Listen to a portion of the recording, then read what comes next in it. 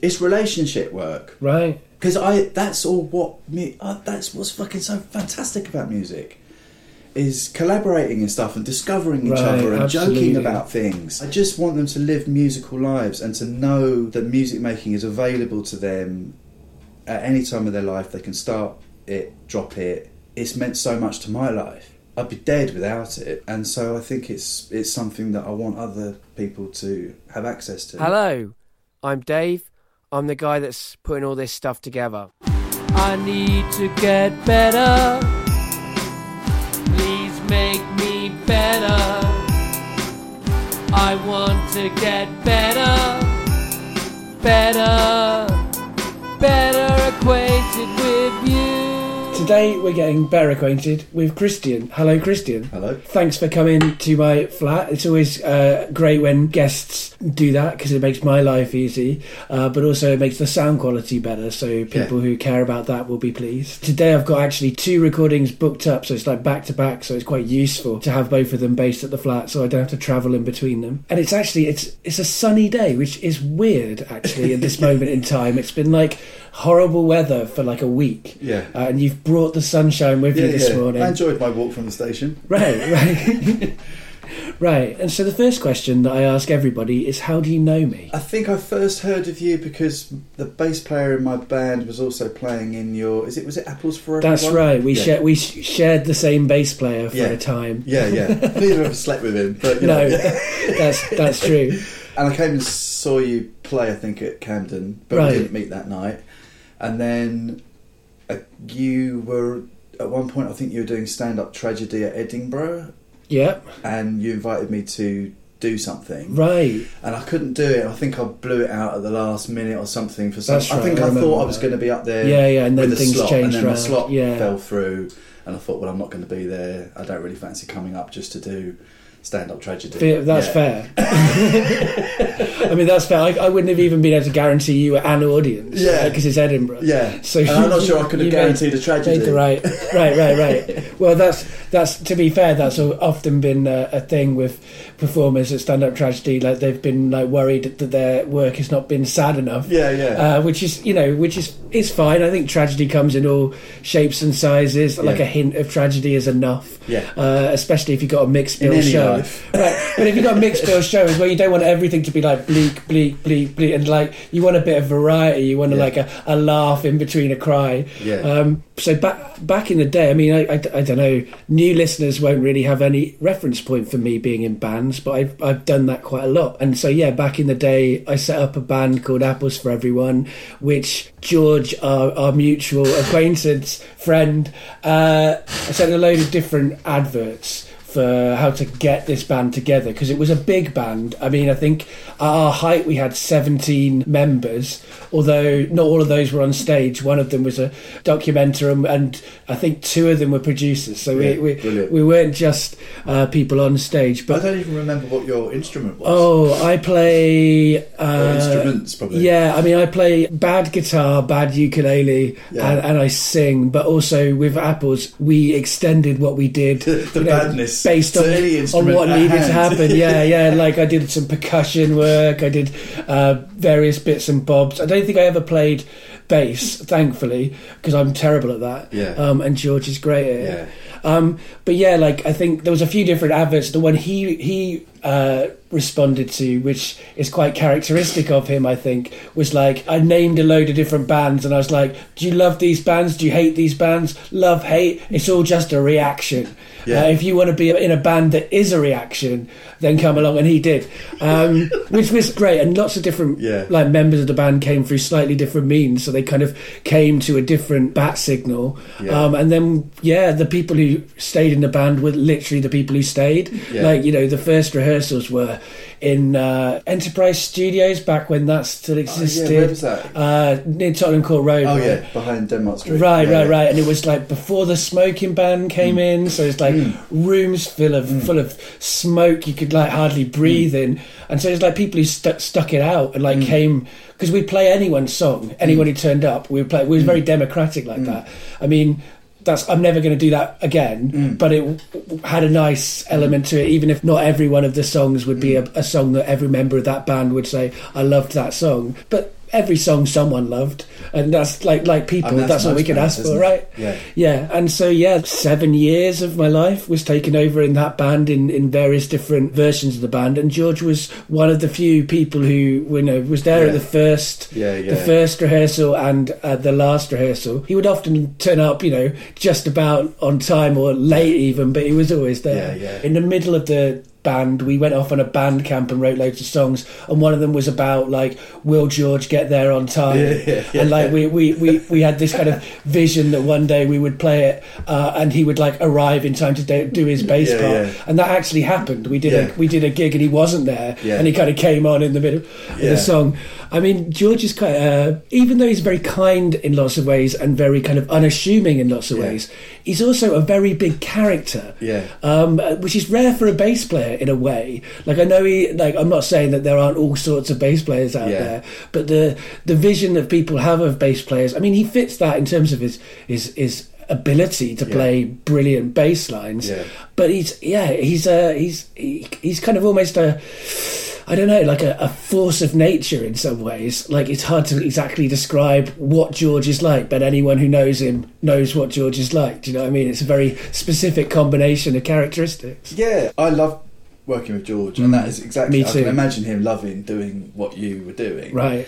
I mean, when he replied to my ad, I think I probably said similar thing but I wasn't sort of doing this reaction, non-reaction thing. Right. And he said something kind of just fantastic open. It was I'm blind to genre or something, or I don't respect genre, or I live in a genre-less world. Right. He's very specific and fussy. Yeah. We're going quite deep on George, but probably because we're both very fond of him. Really, I mean, he's a brilliant musician. Yeah. But I think he sort of knows himself. Right. As a musician. Yeah. So he don't give he's not trying to pull in something to make himself cool, or his identity is not based on what he's playing.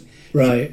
It is, but not in a genre way. Right. Exactly. He's not worried about bringing in stylings and stuff, and he just plays what he wants to play. And that's what makes him great. Random range of stuff. Yeah, because he'll add in stuff that you never would have imagined into a track that you've written, because he doesn't care what genre you think it is or what you're trying to do. He's no, that'll work. Yeah, that's what I'm doing, and he won't budge on it either, which is great. I think that's great, but I can see how that might sometimes make him frustrating. But I don't know, because like I say, my band was such a democratic idea in a way. I don't know if I even believe in democracy, but I believe in trying it as a band. Yeah. I would never have sort of said, no, you got to do it a different way. Yeah. But I can imagine that he can sometimes be the thing is, he might tell you he's going to do it your way, but I imagine when he gets on stage, he'll just do what he wants. Yeah, and it'll be great. Yeah, exactly. I can't think of a time when I've not liked a musical idea that George has brought in, or that, and I can't say that even about myself. Yeah. So you're right. We have gone quite deep on George. But when we were doing Apples for Everyone, we set up some band nights and stuff, and I think that's when I first became aware of what you were doing. I think with the UK States, I bought a couple of your albums and really enjoyed them. So how would you describe the UK States? It was sort of it's a band with a very bad name. It's such a poorly chosen name. I think it was one of those ones where you love something too much, you spend too much time naming it. Right. And that was the kind of... There were elements... I can only think about UK States in terms of what happened to me while I was doing it. Right. I mean, so musically, for anyone bands, listening, or it was kind of folksy, but it was kind of before the big... It's before what the folk scene is now. Right. So I guess it was when there was the alt country thing was going on. Right. So it's early noughties. Right. And harmonies, and I guess I was kind of respecting a lot of my idols at the time, which was sort of Crosby, Stills and Nash, John Martin, Joe Bim. But then also I was a big indie kid, a big 80s indie kid. So it had My Bloody Valentine and The Fall, and I mean all these things that I thought I was referencing. But probably you do a gig and someone at the end would go, "Oh man, I love Simon and Garfunkel." Right. So it was more just me sort of finding my feet. I'd never written songs before, I'd never fronted a band before, and I was getting to my 30s and I had time on my hands, and I just thought, wow, I always thought of myself as a musician, but really I was just like that bloke in the office that plays guitar in a band, right? And I'd never really confronted it and tried to sort of do something. Right, I'd had ideas. I always loved music, always going to loads of gigs, and had never really got that good. on my instruments. And so it was just like, let's see what happens. And, bought a computer in order to be able to sort of record and stuff. I'm proud of what I did, but the main thing was sort of doing it. Right. And learning from having... I mean, that's all you can do when you look back is look at what have you learned. Exactly. Well, because there's no money to show for it. And I'm not being invited to play Glastonbury. So, I mean, we're both talking about kind of what deceased... did I learn? Yeah. What happened there? Right. When we were both talking about kind of deceased bands that they rest in peace. Yeah. But when you're doing it, it's all of your life. It's everything that you're focused on, and you have all of these hopes for where it might go, whatever they might be, whether it's money, whether it's fame, whether it's like a brilliant mix that's the perfect song or whatever, and you kind of achieve whatever you achieve, and then you look back at it and go, what the hell could I work out about what that experience was? So when did music... Oh, actually, I should ask you the second question before I kind of really get in deep. So the second question is, what do you do now? Which is potentially a very existential question, I realise. I think I'm one of those slash people, that's sort of... I mean, musically, I'm drumming in a jazz band. I've sort of built a decent home studio that I've kind of yet to really put to use. I mean, I've recorded my band in there and some bands, like mates bands. Right. I'm not sure whether I want to make it a commercial thing. I mean, it's almost like being a Hornby Railway collector, in that I've become obsessive about microphones and preamps, and I love reading blogs and sound on sound and discovering different aspects of... So I've been building the studio, but kind of just enjoying building it. Right. Eventually, I imagine I'll record something of my own in there. Even to a point in the moment where I've been specking getting a vocal booth built, and me and an old school friend sort of, we've bought all the... I've built all my own bass traps and stuff like that. So I've really got into it, and I've got a soundproofed room, and a lot of it's kind of homemade stuff. But then a friend of mine teaches music tech at Brighton University, and he's really helped me piece together really nice bits of gear. So the studio is a passion in terms of building it. Right. Musically, I sort of still do bits and bobs. Like, I've just been rehearsing with a band in Brighton for a gig on Monday. It's just a one-off gig, but it's really demanding music, and I've been practicing it for like 2 weeks to do like 5 songs. Right. So I like doing things like that, and I toured with a little band around France on bass last summer. I'm not in bands. I don't really want to be in a band, but I still love doing projects. I kind of think like things with a start and a finish. Yeah. I think maybe the UK States experience really put me off doing bands ever again. I know what you mean. It takes over your life. Yeah. And even the jazz band, even when you're not having to write your own material, even that can start to take over your life. And I kind of want it to be a democracy. Right. But then it doesn't work. But it isn't. I am kind of the leader. Yeah, right. So, I mean, I didn't really want to be, but we rehearse in my house. Right. And someone's got to be the one who puts the effort in. Yeah. And that's the thing. It's like, that was one of the things that, like, I loved the idea of Apples for Everyone being a democracy. At times it was more of a democracy than others. Yeah. But someone's got to do the admin, and that would always be me, because I'm just... If something needs to get done, and I had the original idea, and I'm obsessive and anxious about things if they're not done, and so I would always do all of the work. And actually, every band, however big or small they are, there's a lot of emails. There's a lot of like ringing people up and saying where are you going to be, and trying to organise people's disorganised lives to fit in with your disorganised life. Yeah. So I can understand it putting you off. Probably like I'm kind of in the band. I think I'm the most experienced one in that. So it just wouldn't occur to other people to sort out a photographer for a gig. So you got all this boring shit, all that stuff. Like people need to know what you look like, and I've sorted out us. Obviously, I've recorded us because I've got the studio. So I've ended up becoming like the sound engineer. I found a photographer. So I started doing these boring things. But I think what I'm trying to do is just. I love doing it and I love the band, but I'm trying to sort of imagine not worrying if it crumbled. Right. So it is other people's responsibility to keep it going. It's not just mine. I'm not writing the songs. It's not my vision. Right. It's Miles Davis's and Freddie Hubbard's vision. Right. Right. So it's not like this big massive statement that I think I need to make. I just love drumming and I love being in a jazz band. And I'll find another jazz band if this one implodes. Right. So I'm trying, and also I think what I did with UK States because it was really my thing, and I'm sort of dictating it. I got in the way of other people bringing their ideas in, and of course that's one of the most exciting elements and most fun aspects of making music. Right, absolutely. Is that someone someone surprises you with an idea, right, absolutely.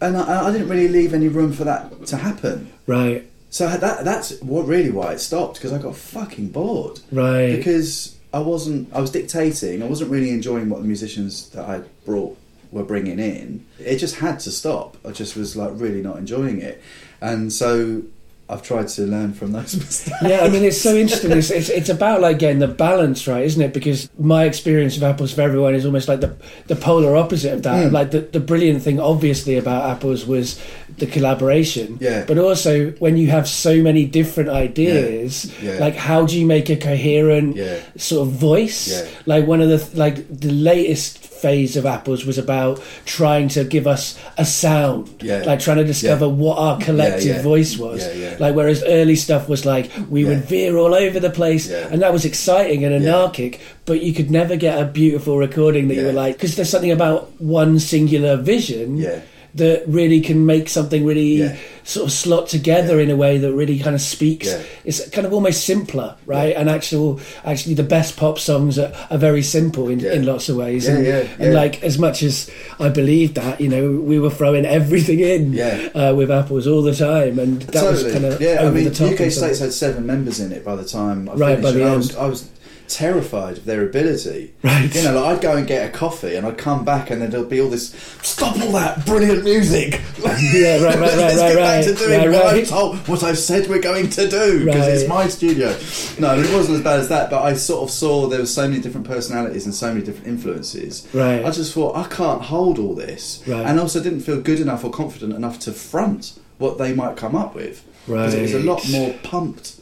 Then I was writing this quite sort of introspective, quiet stuff. Yeah, absolutely. Because I think that's probably all I thought I could carry off. It is. I mean, I really like those albums, and like some tracks more than others, obviously. But like the quietness was part of it. Like the kind of it was very melodic and very kind of like understated. Yeah. And so I can see how like if you turn around, you suddenly got like the opposite kind of a band behind you. Yeah. That must have been quite. Because I love the polar opposite of that. Yeah. But UK States was like that because that's all I could cope with fronting. Right. Because I was brand new to it. Right. I'd never sung lead vocals before. Right. I couldn't deal with the energy that the rest of them had. I just thought, there's no.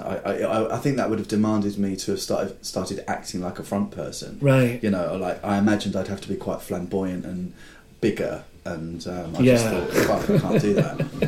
But then, funnily enough, then I did the Smiths tribute. Right. We're also with George. We're also with George, but I was Morrissey in that. Yeah. So I did discover that actually I could do that, but that was like 6 or 7 years later.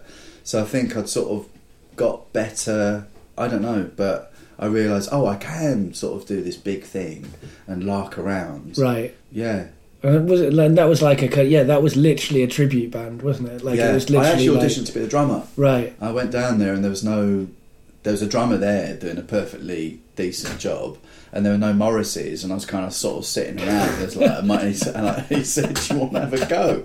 I sort of said, "Well, I had to sing a bit," and I did This Charming Man, and I fucking knocked it out of the park. I can actually imagine you doing that actually, and it's funny because Morrissey doesn't even play an instrument. No.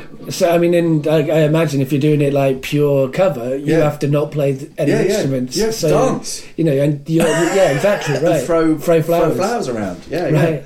And that's another way that I guess we know each other, and the reason we've come back into each other's life is I was looking for a place to record without any sound bleed, and I was desperately looking for all sorts of things, and then George suggested you, and I was like, obviously I should have been looking to musicians anyway rather than kind of sending emails to universities saying can I use your anechoic chamber or whatever the fuck that is. It's frightening. Yeah, exactly. Whereas you know it was great. You let us set up a tent in your basement adjustment room, and we got some really great stuff out of that, so I was very pleased. But then, that reminded me, don't think we've ever sort of sat down. I mean, that day we sort of talked a bit. We've not really sat down and chatted, really.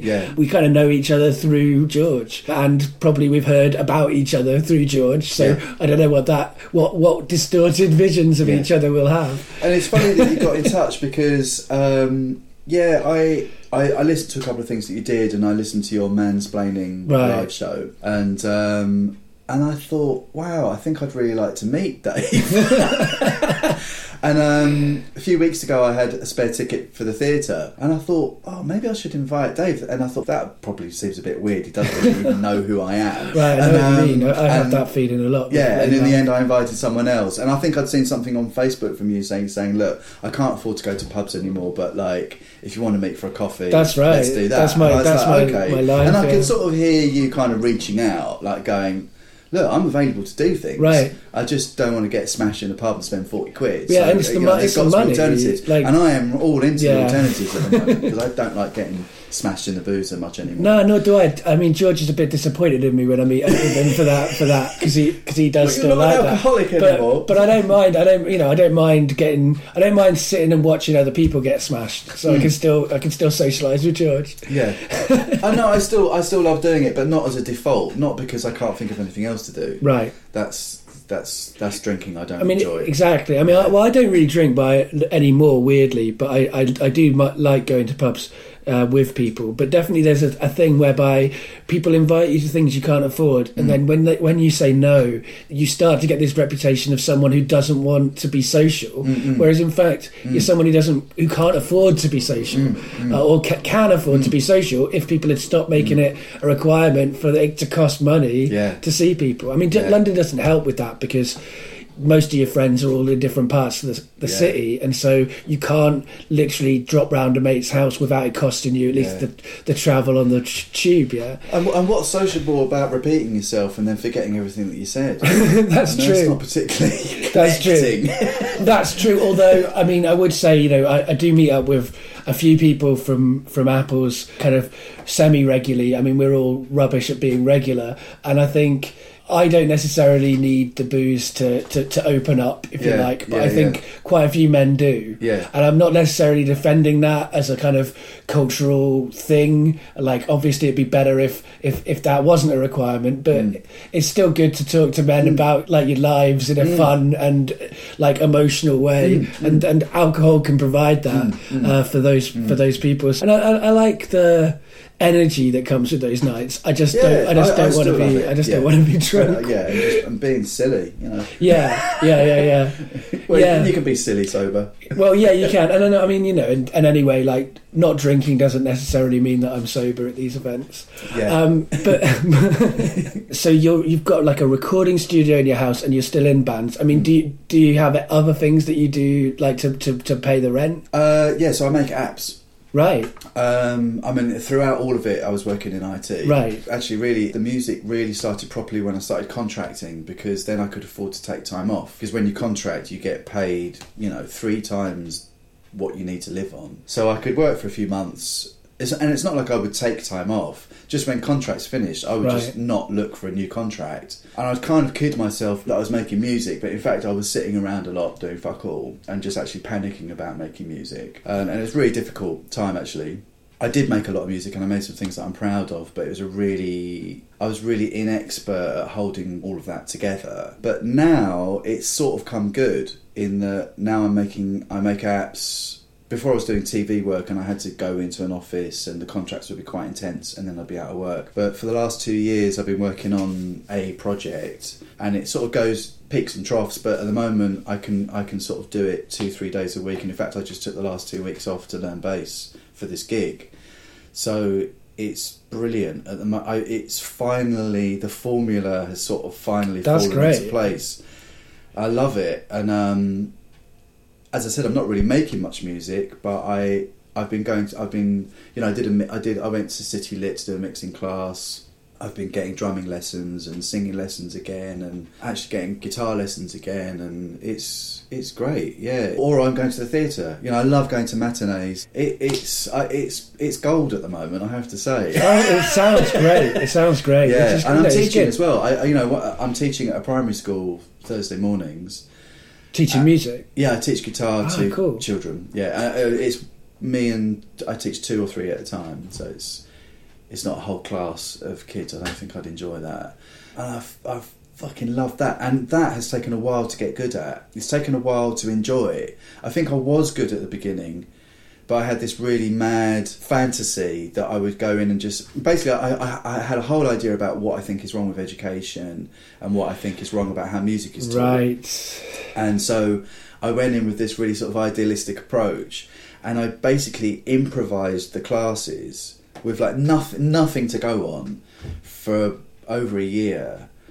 But it was absolutely nerve-wracking. And a lot of the classes were crash and burn.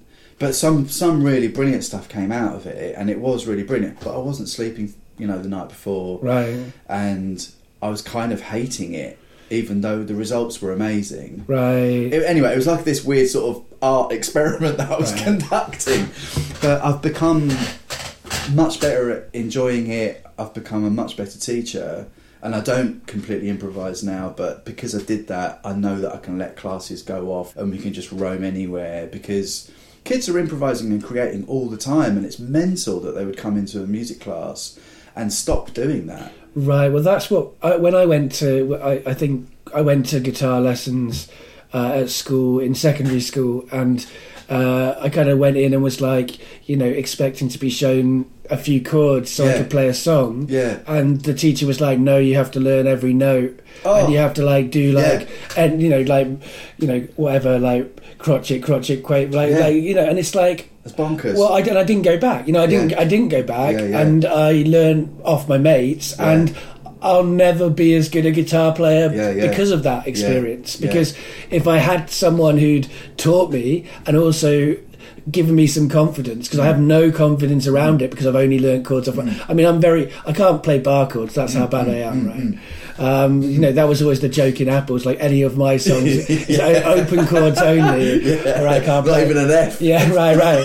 I mean, so obviously, limitations lead you to coming up with interesting solutions to those limitations too. I mean, the music that inspired me originally was kind of like punk or post-punk or whatever. It was people picking up stuff that they didn't know what the fuck it was, and making some sounds out of it and working out what they liked. Yeah. Like kind of what you're talking about, like that's how kids are initially before they've had any training. And you can knock that out of them, or you can not knock that out of them. It's much better if you don't, I think. I appreciate the way it sounds like your approach. Well, I get them to write stuff. Right. But what they write, they don't even know they're writing. Right. I mean, it could be anything from there could be some spoken word in it. There could be some movements.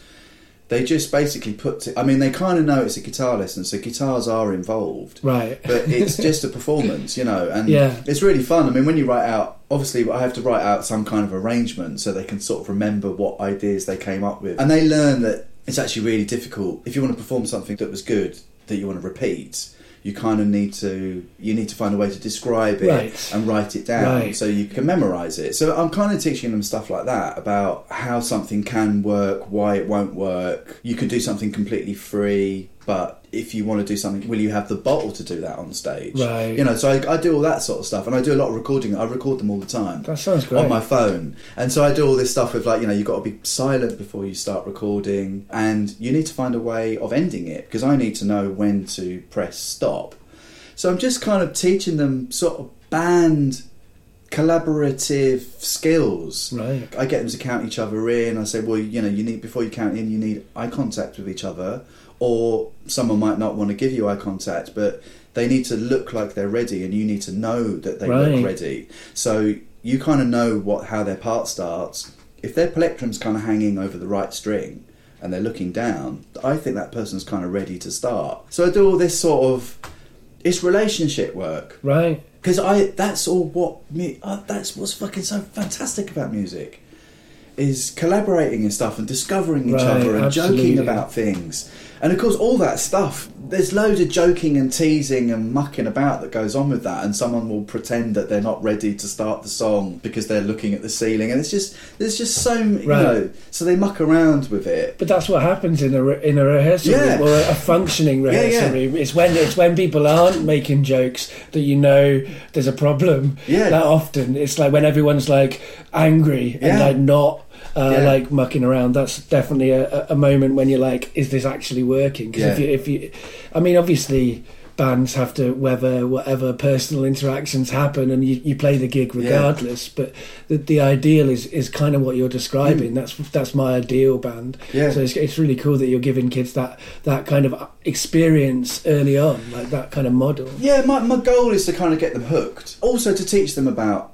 how you might make stuff, how you might create in a team. That's sort of what I'm trying to, I guess that's what I'm trying to teach them. But in terms of their musical development, they're so young. I mean, if you're going to be a top concert pianist, you need to be taught by someone else other than me. And you do need to do all this crotchets and stuff. And you need to do all that before, you know, and you need to do all that boring work because you need to start at that age, 6, 7, 8 years old. I mean, the thing is, I almost feel that's like kind of pointless fucking goal. My goal is that get them into if those kids are still interested in music at my age, and the guitar isn't under the bed or behind the bedroom door, then that's my work is done. I just want them to live musical lives and to know that music making is available to them at any time of their life. They can start it, drop it. It's meant so much to my life. I'd be dead without it. And so I think it's something that I want other people to have access to. I mean, that's so good. I mean, and like, that's the thing I think about my that guitar teacher. Like, I didn't learn chords off him and couldn't play a song, but if I had, then when I was like excited by it, then teach me the theory. Like, I wish I knew. I wish I knew the theory too. Like, one of the biggest kind of regrets is that I don't know a lot of music theory. I can't do all of that stuff. Like the other people, you know, when you collaborate in bands, you suddenly realise what you don't know. Because, like you say, you see all of these other talented performers and musicians who have like these skills. You kind of learn a bit of their skills off them, but you'll never be the same level as if you'd have understood it when you were younger. Totally. Getting people excited and giving them ownership of what they're doing. And certainly with a guitar, it's kind of almost ridiculous. If someone says, I want to be able to play a song, you can teach them a song by the end of that first session. They won't play it well, but they'll be able to play. They'll be able to do what they're starting to imagine that they might be able to do. All of that stuff can happen later, I think, a little bit later. It has to happen early if you want it to be like when your brain is, whatever it is, plastic and able to like actually take in information. Like, but you're talking about 1 in several million people. I mean, how many people want to be top concert pianists or lead violinists of, you know, the Philharmonic? I mean, these are really, really rare cases. For most people, music is a completely different thing, or can be a completely different thing. It's what what is the function of music? Like, as well, I often think this with the arts in general. Like, everybody's sort of like steers younger people towards like professional careerizing it, like how are you going to make money out of it, all of these things. And it's like art plays a load of different functions, and not all of them are about money, and not all of them, I mean, I know, you know, it's certainly like even if they are about money doesn't even come. But like there's lots of different, like it's just as valid for someone to play a guitar for fun and not actually play anything that anyone else wants to listen to for their entire life. If they're doing that, if they're getting joy from playing an instrument, then it doesn't really matter about all of the other things. Some people will be into performance, some people will be into recording, some people will be into improvising, some people will be into like specific detailed composing, all of these things. But like it's multifunctional, not one function. And I'm just going to take this moment actually to get us coffee, because background sound fans. I'd also be dead without that. Yeah, exactly. I mean, background sound fans will have noticed that the coffee was coming, because there's been a kind of dragon sound in the background. The machine makes this kind of bubbly dragon sound. I am publishing a book through Unbound, Unbound are a publishing company, which means that they don't publish things that they don't think are good, and that they edit and they support their authors. The thing that makes them different from other publishing companies is they're half publishing company and half crowdfunding company, which means that the way that the books get published is that people who want to read the books pre-order those books. They can pre-order them as a digital copy or as a hardback, or they can pledge more money to get different kinds of things along with the book that they're pre-ordering. Unbound approached me in December to see if I wanted to adapt my show, What About the Men? Mansplaining Masculinity, into a book. And I said, yes, please, I definitely would like to do that. And so that is what I'm doing. If you go to the Unbound website, and there'll be a link to this in the show notes, you can find Mansplaining Masculinity over there and pre-order a copy of that book. The way that this book is going to get made is by people like you pre-ordering it and pledging to it, and people like you telling other people about it, sharing it on social media, recommending it to other people, those kinds of things. You can find out what the book is fully about by reading about it on the page. There's a video of me in a purple dress and fedora with my childhood toy dolphin telling you about what the book is about. If video is your preferred way to absorb information, but basically Mansplaining Masculinity is about looking into myself and looking out at culture and thinking about how masculinity is constructed and created, and how systematic elements contribute both to the ways that men are hurt by society, but also the ways that men hurt other people in society. It is not a book that says that men are the problem, but it is a book that will say that we can be part of the solution. And if you want to get an idea of what it's like before you pledge to it, you can listen to a podcast of the show that it's adapted from on the website mansplainingmasculinity.co.uk. And also there was an episode of BBC Radio 4's Forethought called Liberating Men, which was a reflection on an extension of the show. So listen to those shows, see if you like what you hear, and if you do, then please do support and pledge to make Mansplaining Masculinity happen. Occasionally this happens where I haven't got the coffee on at the correct time, and so half the episode is like, what is that big industrial kind of growling in the background? Yeah, I'll hog the mic while you're... I mean, definitely, I think sort of passion has to come before rigour. And at the moment I'm sort of learning all this really boring drum stuff, but it's because I kind of fell in love with the drums. So right. I'm doing all these things, I'm doing all these rudiments and stuff, and it's like, well, yeah, I'm kind of enjoying it. Whereas if you were told to do that before you did any drumming or before you were into drums, you just think, what the hell is this? Well, I've also got a horror story of drums, because the first instrument, in my first. I don't know how loud this will be for me speaking from over here, but in my first secondary school, I went to learn drums, and there was only a limited amount of places that drummers could, they were only taking a certain amount of drummers, and I couldn't do two sticks at the same time, so I was rejected. Basically at 11 years old was auditioned and told I couldn't play drums.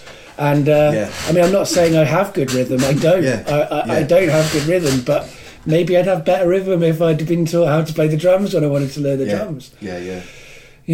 Clearly you can tell from the fact that I was trying to learn drums and guitar that I wanted to be in make rock music. Although actually in primary school I did noticed, I suppose. Yeah, well in primary school I did violin, but that was equally. I did it for that for about a year and a bit, but just about to the point where you were bowing, because the first part, the first year of playing the violin lessons, is ding ding ding ding. So that was another reason I didn't want to do that with guitar, because I knew how unengaging that had been for me. So it can be intimidating because it's a bloody long journey. Yeah, right. And That's the other thing to tell kids, like, you're not going to be brilliant straight away. Yeah, and you sort of do need to get quite good at some point. You know, I mean, in the same way that it's really rare that someone would become like this elite musician, it's also quite rare that you can enjoy lots of music or perform or get people to come to gigs if you're really if you have like no technique at all. Yeah. You know, that's an equally obscure route. Right. Like, your ideas might be so fantastic that you don't require any technical skill on stage or in your band or whatever to enjoy it and for it to go on and on and on. But I think that's sort of equally as rare. And I think in the middle there's lots of people where you kind of need a balance of a bit of technique and some ideas, and then the ball's rolling. I mean, and then you could be making music your whole life, and people could be and other people might enjoy it as well. But you've got these other sort of polar opposites that are kind of. You at least have to get it right for one take if you're going to be recording it. But if you're going to be performing it on stage, you have to learn how to get it right every time. I mean, when I say I'm not a very good guitar player or I'm not a very good ukulele player, that's not fair. I'm good at playing songs I practice and learn how to play ukulele on that or whatever. And actually on the ukulele, I'm actually pretty good. So I shouldn't actually say that, like, because I did story times for the under fives for 5 years or 6, probably 7 years overall, and so I was playing ukulele every day. So when you play an instrument every day, you get quite good at it, even if you're only playing nursery rhymes every day. Like, I can do nursery rhymes in a load of different rhythm styles. And like, that's actually that was quite helpful when I was in Apples to have developed that ability. What was the first instrument that came? What was the first thing you fell in love with, like, musically? Guitar. I mean, I was kind of a little bit into pop music when I was really young, and me and my mate sort of thought we were rude boys, and we loved like Madness and the Specials, and we wore the clothes and went to Lewisham Precinct, and I guess that was sort of starting to get excited about music. And then I really fancied this girl at school, and she was a brilliant musician, and she was sort of my best mate as well. And I think I was about 13, and the school used to go on these music trips which were notorious, like brilliant laugh, kissing was going on, music was getting made, and it was all up in Scotland. I've been. And I was like, I need to be going on this. Whatever that I need. How do I get to go on this? It's like, well, you need to be. It was only for kids that were getting one-on-one tuition at the school. I was like, well, I need one-on-one tuition. How about guitar? And the guitar, the music master sort of had a bit of a soft spot for my mate, and she chatted him up, and I sort of jumped the queue, and I ended up I wanted folk guitar lessons, but I got classical guitar lessons, and it's just one of those strokes of luck that my teacher was brilliant, like absolutely amazing.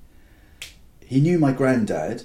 He had my granddad was a violinist, and he'd sort of played with my granddad. That was just a coincidence. When he heard my surname, he was like, "Are you Robert Lucock's grandson?" And we just had this really lovely. It was kind of completely unstated. It was only years later when I thought about it afterwards, how moving I found it, realising what he'd given me. Just in this very calm, weekly, half-hour-a-week way. Right. It was classical music, so I was kind of...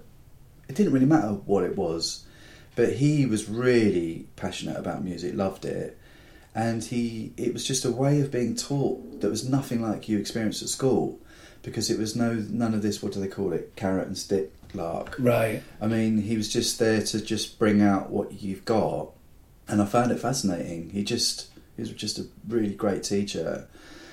And then that really got things going. So then I sort of started putting together my own bands, and it just suddenly became really important. It just sort of took over everything, basically. Right. Which is, to like buying records, finding out about bands, going and seeing bands, and just I mean, he was still teaching me classical music, so I guess on the side I was starting to learn chords and stuff, and like figuring out stuff off of records and putting together my own bands with my brother and my mates. All my mates were musicians, all of us. I had a really great crew of friends, we all used to be on the same route to school, and we just all shared the same interests. Like, we were all into like football when we were 10, we were all into Dungeons and Dragons, and then in role-playing games, and then suddenly we're all into guitars, right? Or instruments in general. So just because you need enough. Yeah, you can't all be into guitars. Yeah, because or at least you can be, but some of you will have to learn. There's a bit of jostling for position. Bass and drums. Yeah.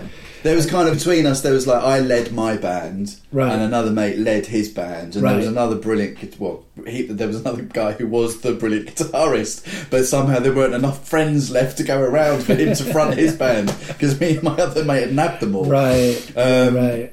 Yeah, but that was the start of it, and then I sort of did all my grades, and I still had a few months left to go. By that time I was in the sixth form.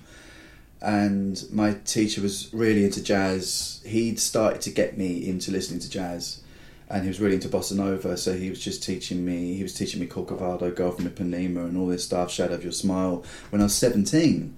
And it's like only now I'm in bands where people are looking at this stuff, and I realised, God, I was shown this stuff when I was a teenager. Right, that's a great research. It was blowing my mind, and I fell in love with it as well. I just fell in love with all this really what people call, soppy music, or hotel foyer music.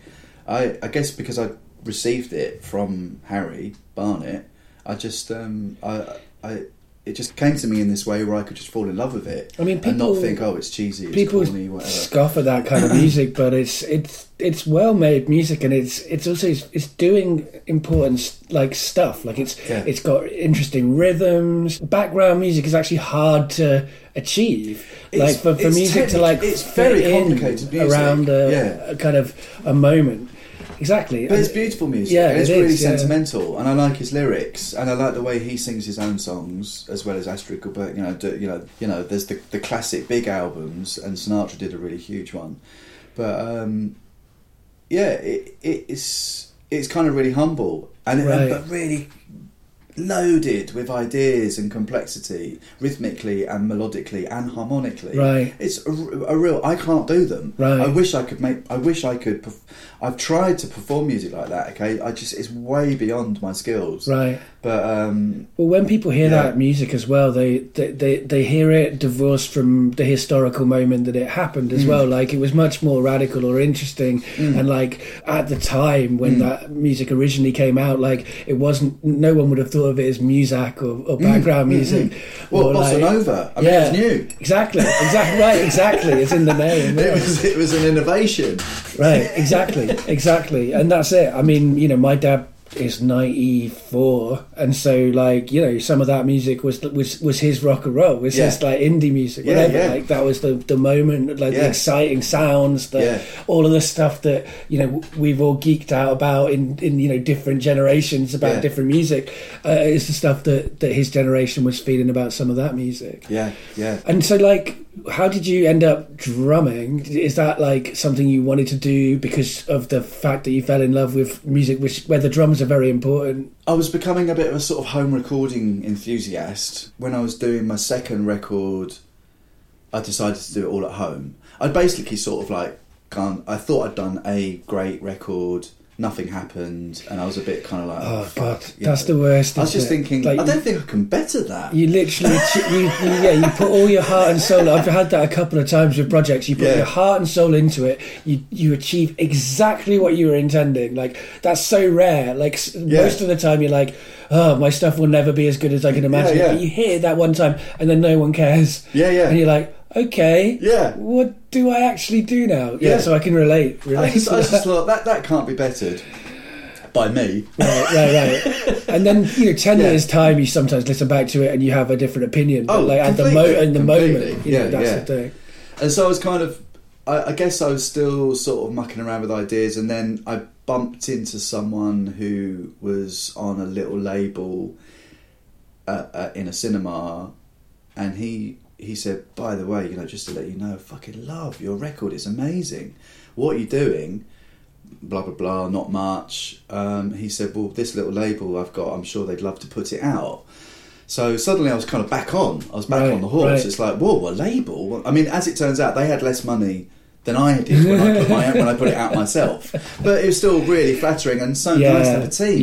Because I was just on my own before. Yeah, exactly. Well, there was a trio, but one guy sort of was having children, and he lives in South East London, and then my other main collaborator moved back to Australia, and I just was like, I felt really like, fuck, that's all over, I'm on my own, but I've got these songs. And then this guy sort of breathed life into it.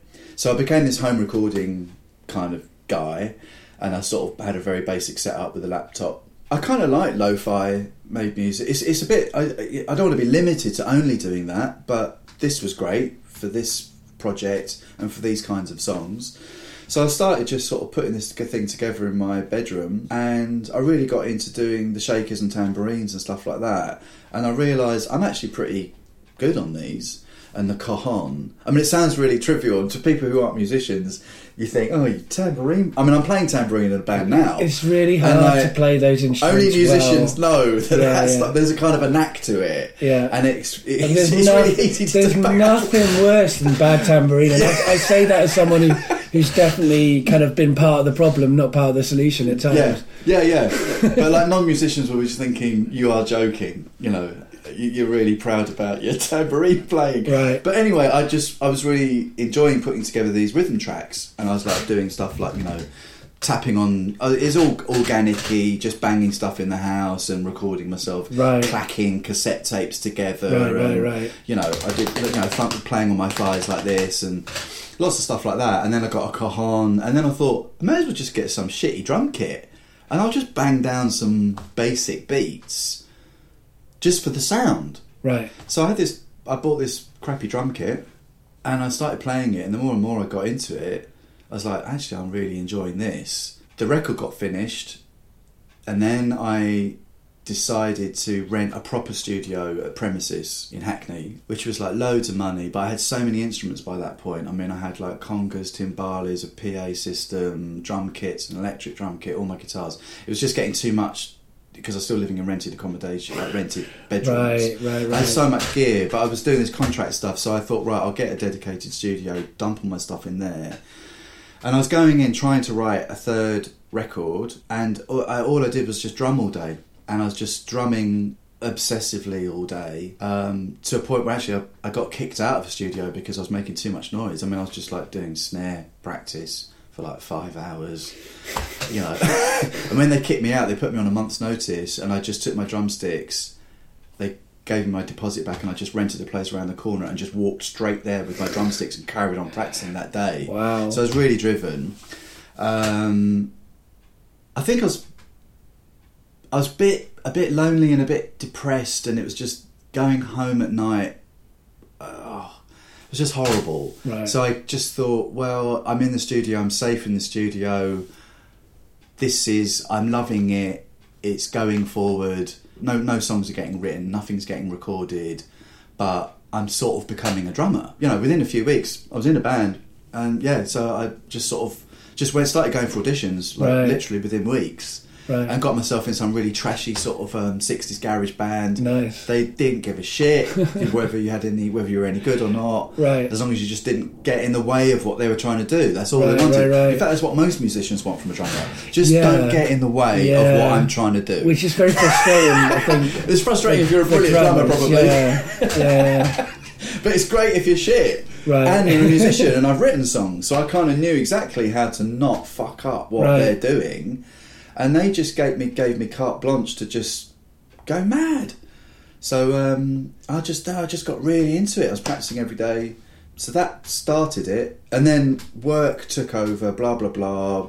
Lost that studio, ran out of money, saved a deposit, bought a house. The main thing about buying a house was that I needed a basement that I could soundproof, because I knew I'd be back into the drums. Right. And that's what I did. So then I've been drumming that's kind of drumming's what I'm mainly doing now. Right, because drums are like the hardest instrument to practice in a kind of way that doesn't piss off your neighbours.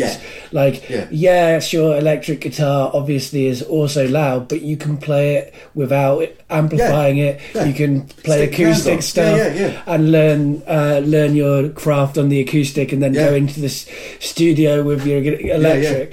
But drums, you can't do it quietly. I don't know how people get good on the kit. Yeah. You know, unless when you're really young, you just don't care, or you hire out a lot of studio time. I guess a lot of people or you do. practice at school or whatever. Right. It amazes me how drummers get so good, because it's such an antisocial thing to practice. But I've got really great neighbours. You know, one side they've got the kids were at Brit school and they're dancers, right, okay. So they're kind of live and let live a little bit. And then the other side, one was a family with a yapping dog and a crying kid, and they were always asking me about the noise. That's going, you got to be joking. Yeah, that's actually the benefit of having kids or pets or whatever like next door to you or above you. In my case, it's like they're very they are so worried that they're pissing you off that they don't ever complain about your noise. Right. And drums, drumming. It's such an important. The rhythm section in general is very important, and not enough lead singers definitely, but also guitarists appreciate the importance of that. I mean, drummers and bassists are often. There's a lot of jokes about those groups of people, and you know, I'm not saying I haven't occasionally engaged in some of that, as I'm sure you will have done, but at the same time, I think people. You know, good musicians value the rhythm section properly for what it is, and I think listeners often don't get as excited, or some people do, obviously, but the drums and bass kind of people don't see how important and great and essential they are to our listening experiences to really great tracks. It's kind of annoying being in bands and around musicians that aren't evolved enough to know how important drums are. That's me being snotty. No, sure. But it is. It's frustrating because it's really weird after having been in bands, being playing at the front and being the writer and all the rest of it. So then being in the back seat, and of course I never used to tell anyone that I can play the guitar or that I've done. I was in bands or anything like that. I just there's You've no been point. Morrissey on stage. Yeah, and I would and also because I was into the drums, so I had no interest in picking up someone's guitar and having a little noodle when we're having a fag break. It just didn't. I wasn't interested in that.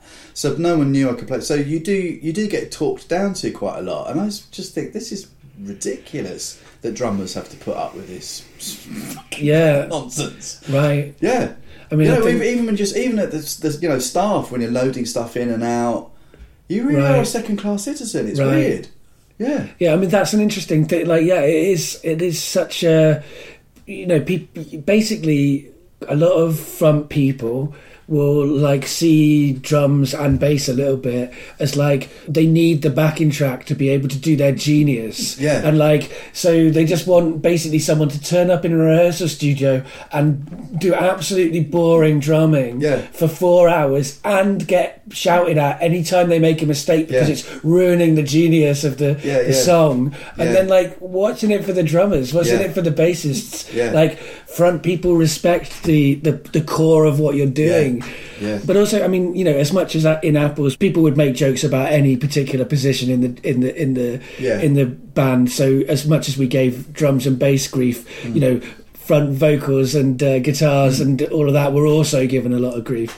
But something about doing Apples really taught me how important I think drums and bass are. Particularly as you say, with Apples, it was always about. We all had to get there to get the drums in and out. Whereas so many bands, it's the drummers expected to take responsibility for getting all of their kit up and down the stairs and get showered at by the front people. And also we had percussionists, we had people who weren't just doing the standard drums. We had congos and bongos and all kinds of complicated percussion going on, and that's opened my mind in a way that obviously I've been listening to tracks with brilliant drumming all my life, but hadn't been paying attention to how brilliant the drumming was. And I guess as well, because there are drum machines, and I do love music made with drum machines, it can sometimes be something where you think, well, if you can automate drums, then what the hell are drummers really doing? Do we even need them? And the answer is yes, if you're doing live stuff, I think. But also, drum machines and drums are different. It's like keyboards and pianos are different, and you need both. I need both. Well, of course, it's possible to make music without drummers. Right, it is. If you're making music with a drummer, then therefore that drummer's important. Exactly. I mean, it's easy to make music without sitars. Right. If you've got a sitar player in a band, then it's kind of important. Right. Absolutely. Yeah, drummers, they rarely get the limelight, and if they do get the limelight, it's because they become something singers. went really wrong. Well, yeah, they become singers, like Phil Collins or the Foo Fighters or whatever, you know. Yeah, and I guess the other instrument that you play is like voice, right? Because that's another thing. People don't think of singing as an instrument. They don't think of your voice as something you have to craft and work on and learn how to use. I mean, I'm glad I've learned how to use my voice, because if I'd have stuck where I was when I was in bands as a teenager, I'd be singing in a terrible American accent, and I would not be doing anything interesting. Like I was always very. I was listening back to some of my really early recordings the other day, and it's very, very top level. There's no bass. There's no thinking about widening out the sound. It's all very nasal, I guess, in what I was doing, and I wouldn't have known any of these words at that moment. And I haven't consciously worked on my singing. I've just sung a lot for years, and actually now I have a better grasp of how to use the instrument of the voice. I mean, when did you start singing? Did you start before or after you picked up the guitar? I was always a terrible singer, and when we were doing bands when we were kids, someone had to do it, and so I elected myself to do it, but I wasn't very good.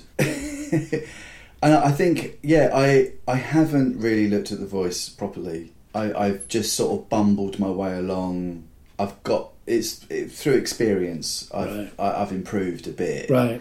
I improved a lot. I'm a lot better. I'm a lot better than I was. You were the singer in the UK States, and I really enjoyed your voice. But I kind of I think the voice was one of the weakest elements of that concept. Fair enough. But at the same time, I think it was still a good voice. Thank you. It's singers are funny about their voices. You know, no one's ever going to come out and say I'm a great singer. Well, nearly all singers say some people do. I can't sing. I mean, actually, there's a big part of me that I can't.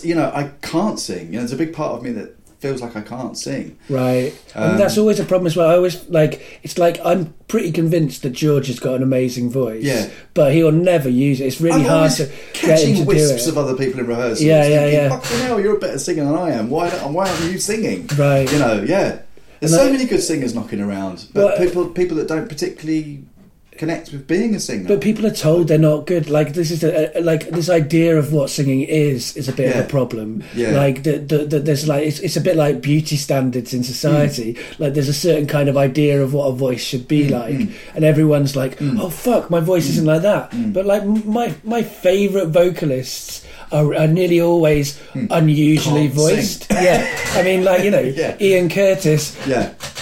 On lots of levels can't sing. I'm not going to deny that, but on other levels, I've not heard a voice that's moved me in certain ways that his voice does. All of them. There are Darren Hayman is another one I really love, and again, people hate his voice. He was in Hefner, which is again not a band people necessarily have heard of. I don't always like his songs, but Tom Waits or whatever, the classic bad singers are often using their instrument really well, and a little bit like how I have to learn how to play the guitar I can play.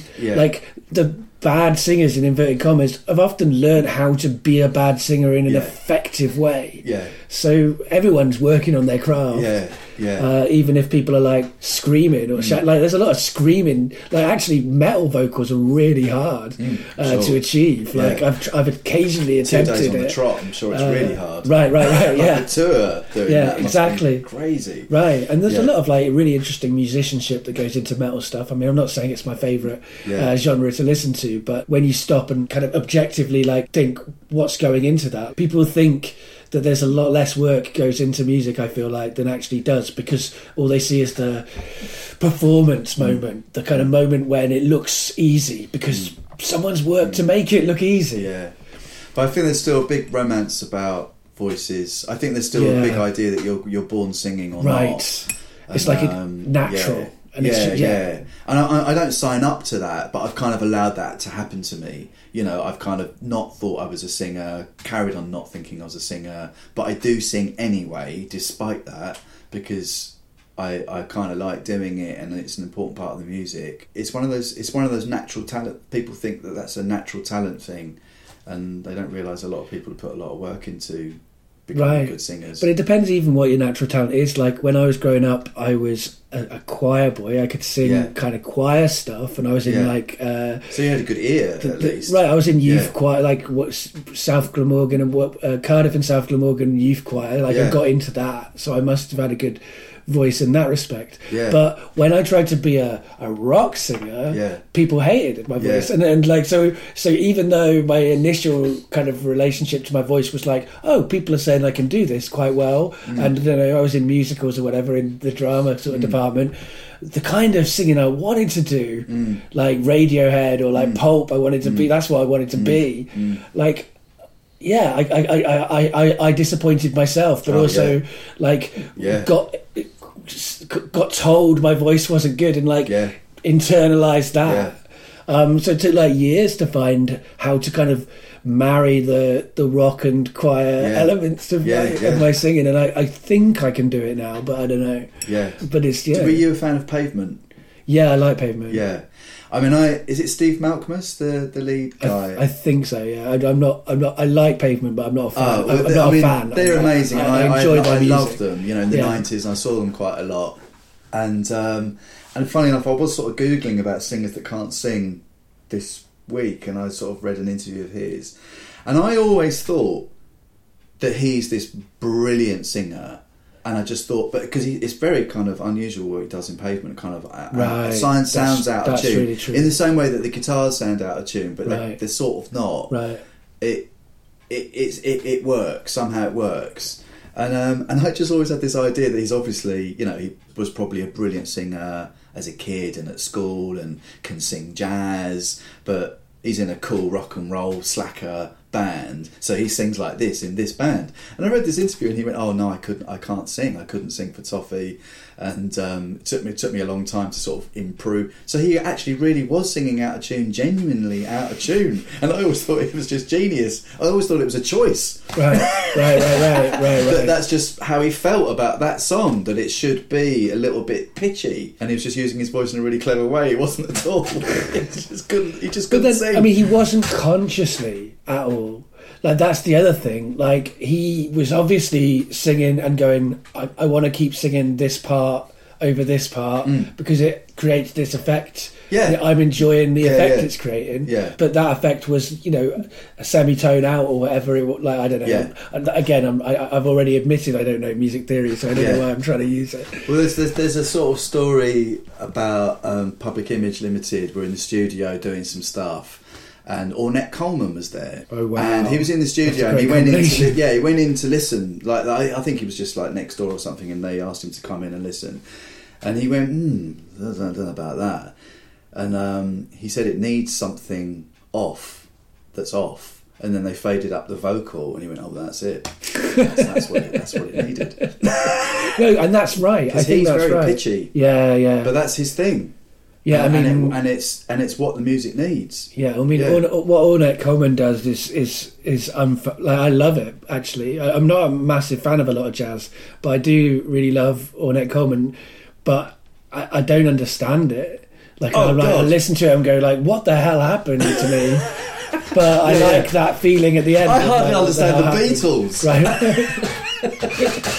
Right. Let alone that. Yeah. I mean, way beyond. Yeah, he was the only person who really fully understood what he was doing, and even then, probably not fully. Yeah. Like, that's the thing. So much is intuition and like instinct. Like, it's different from saying like you can understand it emotionally, maybe. Yeah, exactly. Not musically. Right. I mean, because that's the thing. It's not true to say that voices are kind of a natural thing, and you totally do need to work on them. But it's also not true to say that it's all about being kind of technically right. Because actually, that was one of the things I found with my voice, is that I could sing in tune, but the tone wasn't something that people enjoyed, so that like actually technically sometimes it would be in tune, it would be like musically so you're stamping your foot, I'm in tune, it'd tick all the boxes, but it doesn't, if the tone isn't right, if it's not emotionally working for people. And also tune is overrated.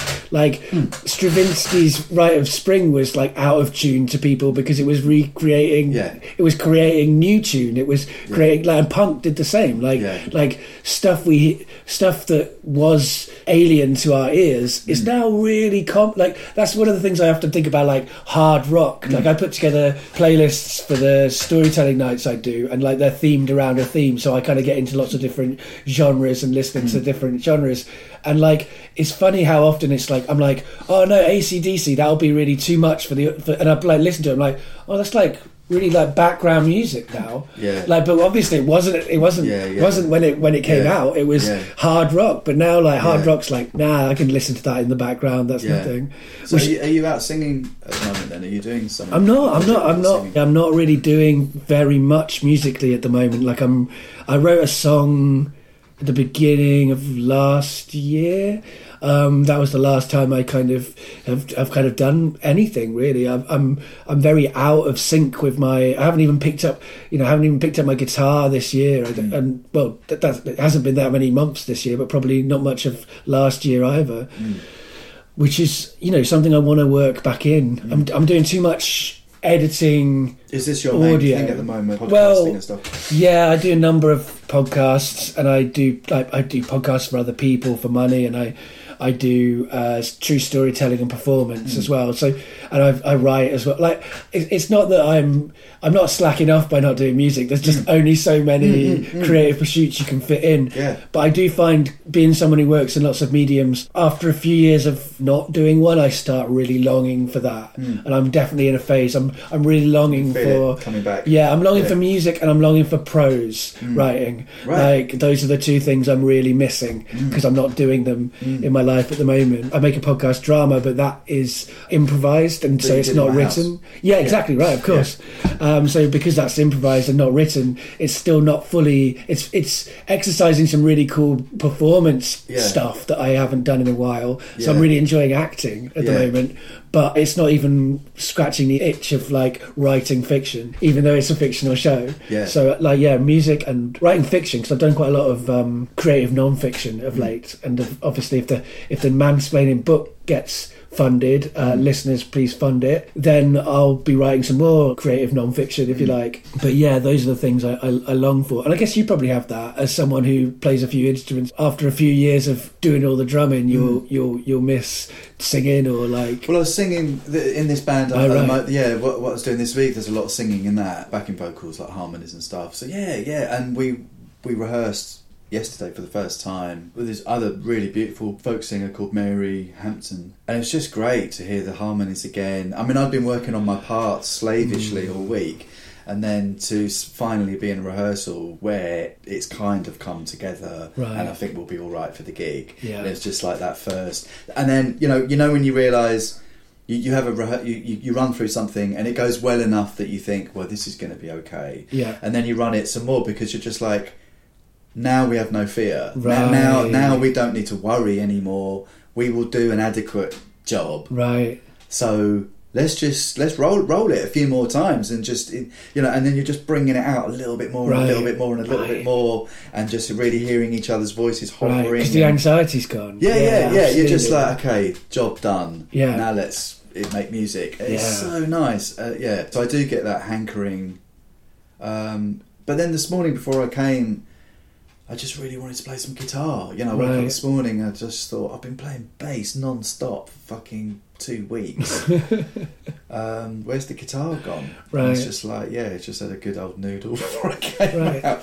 But do you have a sort of like a vision for where things are going? Is it important to you to have a vision? I mean, I always have ambitions or dreams or like things I would like to achieve. I'm quite often quite goal orientated, weirdly, as much as I'm kind of against that politically or whatever, but but I don't at the moment have a a route, a kind of way of like seeing how music can work for me financially or like whatever. But I definitely want to, you know, write some more songs, write an album, like that sort of thing. But even outside or even of playing music, bands too. I mean, do you have a vision of where you might be in, say, 5 years' time? No, I mean, a vision's probably I do and I don't. I do and I don't. I do and I don't. Like, I know what I want. I want to get to a point where I get paid to make the art that I want to make, and you know, people allow me to jump about across different mediums and do different things and exercise different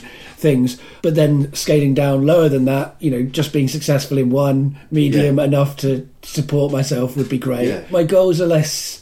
Yeah, they're less ambitious, they're less grandiose than they were, right? I no longer think, oh, I'm going to be a rock star. Yeah. I no longer think, oh, I'm going to be, you know, I don't know, a Hollywood actor or whatever. Like, there are things that are clearly, they might happen, but the pathway to them isn't as obvious as maybe I naively thought I could, like, just, you know, when you're younger, I think, or at least when I was younger, I thought, this is what I want to be, and if I just really want it hard enough, it'll happen. And obviously I put in a lot of work since then to try and make these things happen. But that work has taught me it's much harder, it's much more complicated than you think. Like, even if I was to become a novelist, I probably would have to have a day job. Like, this is the reality that we live in. A lot of the kind of people who we admire in the arts are still struggling. So yeah, I've got less of a plan. I know I want to move out of London so I can have a cheaper time of being a low paid artist. I live with the potential that any day everything could change, right? Any day something could pay off. Someone could contact me with a sustainable offer of something, and that, you know, so I guess I'm still playing the arts lottery in some ways. Like, but when you say being paid to make the art that you want to make, so do you have an idea of what that art is that you want to make? Oh, I mean, I want to carry on making fiction. I want to carry on doing non-fiction stuff. Like, I want to keep on telling stories that come from, I guess, a kind of mixture of kind of personal interests and political interests in lots of different mediums. That's my ideal. And if I can achieve that in whatever way, I guess I've got to the point where I think plans just generally bring me sadness. Agony. Yeah. And I'm trying to kind of like refocus, what does success mean? Like, can I find success in other ways than the ways that I thought it was important to find it when I was younger? And I think I'm kind of getting there. Like, when I talk about being paid, I'm not talking about being rich. I'm talking about like the basic. Like, I'm quite modest in what I want. Being modest in what you want is still quite high expectations in this society in lots of ways. I mean, do you know what you want? Like, where you want to be creatively, what you want to do? No, I don't. I mean, because I sort of feel like it's a really good time right now. Right, it sounds like you're in a sweet spot. Yeah, I mean, I'm kind of ambitious about all. Each of the things could go in different directions. I mean, I definitely want to improve as a drummer. I mean, I've talked a lot about drumming, but I'm still not that good. You know, I'm still pretty inexperienced as a drummer. Right. So, but I'm just really enjoying the journey, and I love the band I'm in, and at the moment, I'm into it, so that's sort of going somewhere. The teaching could expand.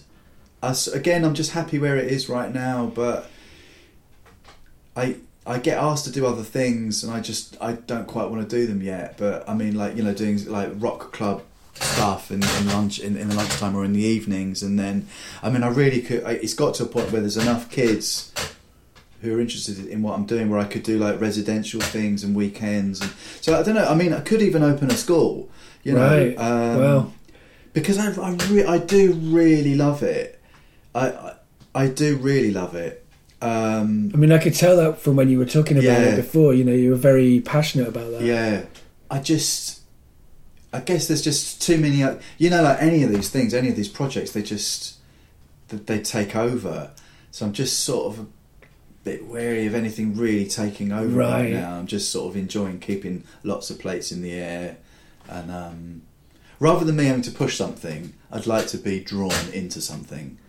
Right. So that's sort of how I feel about it at the moment. Interesting. I mean, that's kind of about valuing what you do as well. Like, that's the thing. Like, saying yes to everything is good in some ways, but it's also it means that like people don't come.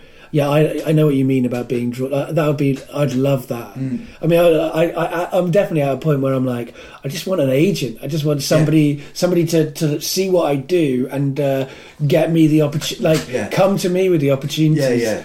And that's hard because obviously it's hard to value what you do. Like, it's taken me a long time to feel confident about the things I think I have got that I can bring to them. And it sounds like you've had a sort of similar experience. Like, now you know that you are good at certain kind of elements of doing music, but like you haven't always felt like that. You've generally felt like you weren't good enough, right? And that's how I've also felt. Can I recommend a book? Yes.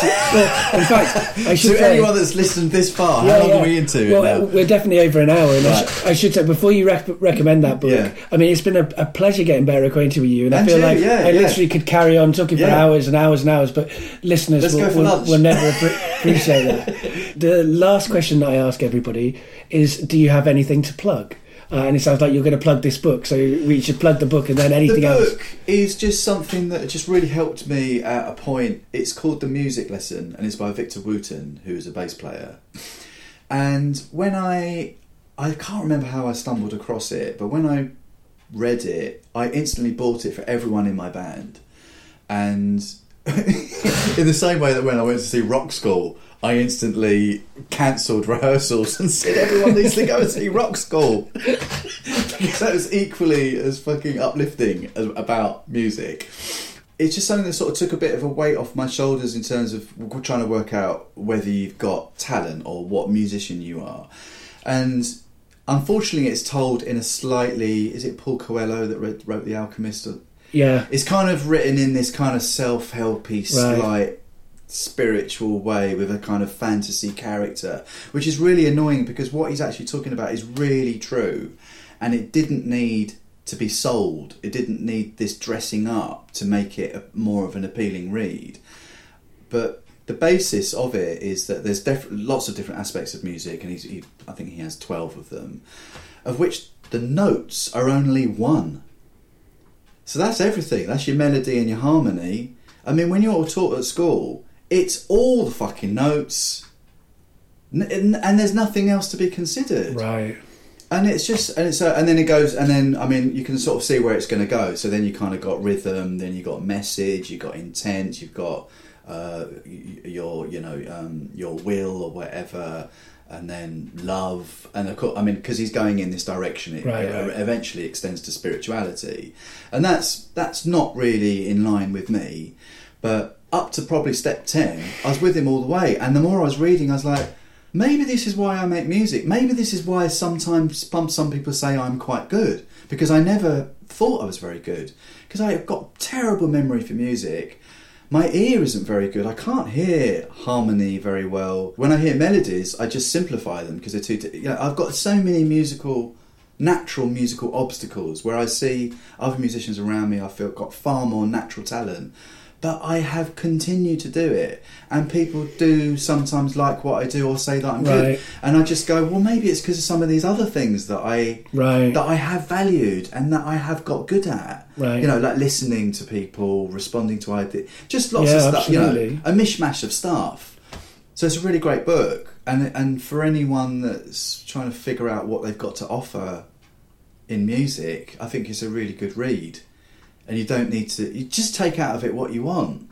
It's not a rule book, and it's not a religion. It's just consider some of these ideas, and they might actually kind of make you feel a bit better about what you're doing, a bit more secure in what you're doing. I mean, I'm all for anything that helps those kind of experiences of feeling more secure and good about what you do. I'll check that out. Like, that sounds like a good book for me to read too. And is there anything else that you have to plug at the moment? I don't have anything to plug, unless you want my jazz band to play your wedding or something. My jazz band are looking for gigs. When you said earlier about a vision, I think for me a vision, one big aspect of it is a partnership. I don't really want to just lead something on my own ever again. Right. So it's collaboration. And that collaboration could be opening a school. It could be trying to make this jazz band really great. It could be writing an album. It could be building a really great studio where I am. Partnerships are so important. So the only thing I plug is that if you've heard anything that from what I've said that rings a bell, you know, I'm up for collaborations, and I'm up for being drawn into things, whatever they are. It could even be a great app idea, you know. But that'd have to be paid. I don't do apps for ideas. I do apps for money. But you know, that's. I feel that's very it. Similar about editing other people's work. I only do that for pay. I enjoy doing it when I'm doing it. But I wouldn't do it if I wasn't being paid. Right. I don't get up in the morning and start writing code. Right. You know, for fun. Right. Right. Some people do. I know. It makes it a tough market because you're competing with loads of hobbyists. Right. Well, I only do it during working hours. I mean, that's very similar to competing with all these loons who do it all day. But that's very similar to the arts as well. You know? I mean, that's the thing that you know, if you want to get paid to make art, the problem is there's 10 other people who don't care about being paid. Yeah, you know, definitely. Who will also be available. Yeah. So that makes. I am sort of getting into that privileged position where I don't need money for the music. It's a great position to be in, and I miss it. Yeah, I mean, when I did that tour last summer, it was unpaid. Right. You know, the expenses were paid, but I didn't make any money. I mean, I had to take a week off work to do it. Right. For me, that's great. Best holiday of my life. Right. But for people that need to make a living from art, that's impossible. I miss having a day job for that reason. That I feel like when I had a day job, I could say yes to things that wouldn't be about money. Yeah. And now I can't say yes to things that I'd love to do because they don't pay any money. So it's an interesting thing. Like, you know, it's a bit like, you know, the Smiths. You're looking for a job, then you find a job. Heaven knows I'm miserable now. The last thing I ask my guests to do is to say goodbye to the audience. Goodbye, everyone. Bye, everyone. If you're interested in hearing about masculinity and what patriarchy does to men and to all people, if you go to the Unbound website, and there'll be a link to this in the show notes, you can find Mansplaining Masculinity over there and pre-order a copy of that book. Unbound is a kind of cross between a publishing company and a crowdfunding company, which means that the way that the books get published is that people who want to read the books pre-order those books. They can pre-order them as a digital copy or as a hardback, or they can pledge more money to get different kinds of things along with the book that they're pre-ordering. You can find all of that stuff over on mansplainingmasculinity.co.uk. If you're interested in reading about me and my dad and our relationship and dementia and memory and time and history and politics and love and friendship, check out my essay series, Down to a Sunless Sea, Memories of My Dad. As well as making Getting Better Acquainted, I also co-produce and, I guess, star in the magical realist audio drama podcast, The Family Tree. In order to keep making it and to make Season 2 as good as we want it to be, we need your help. So if you can afford to, then please do consider signing up to our Patreon appeal. You can follow Getting Better Acquainted on Twitter at GBA Podcast. You can like Getting Better Acquainted on Facebook, and you can find Getting Better Acquainted on iTunes, SoundCloud, those kind of places.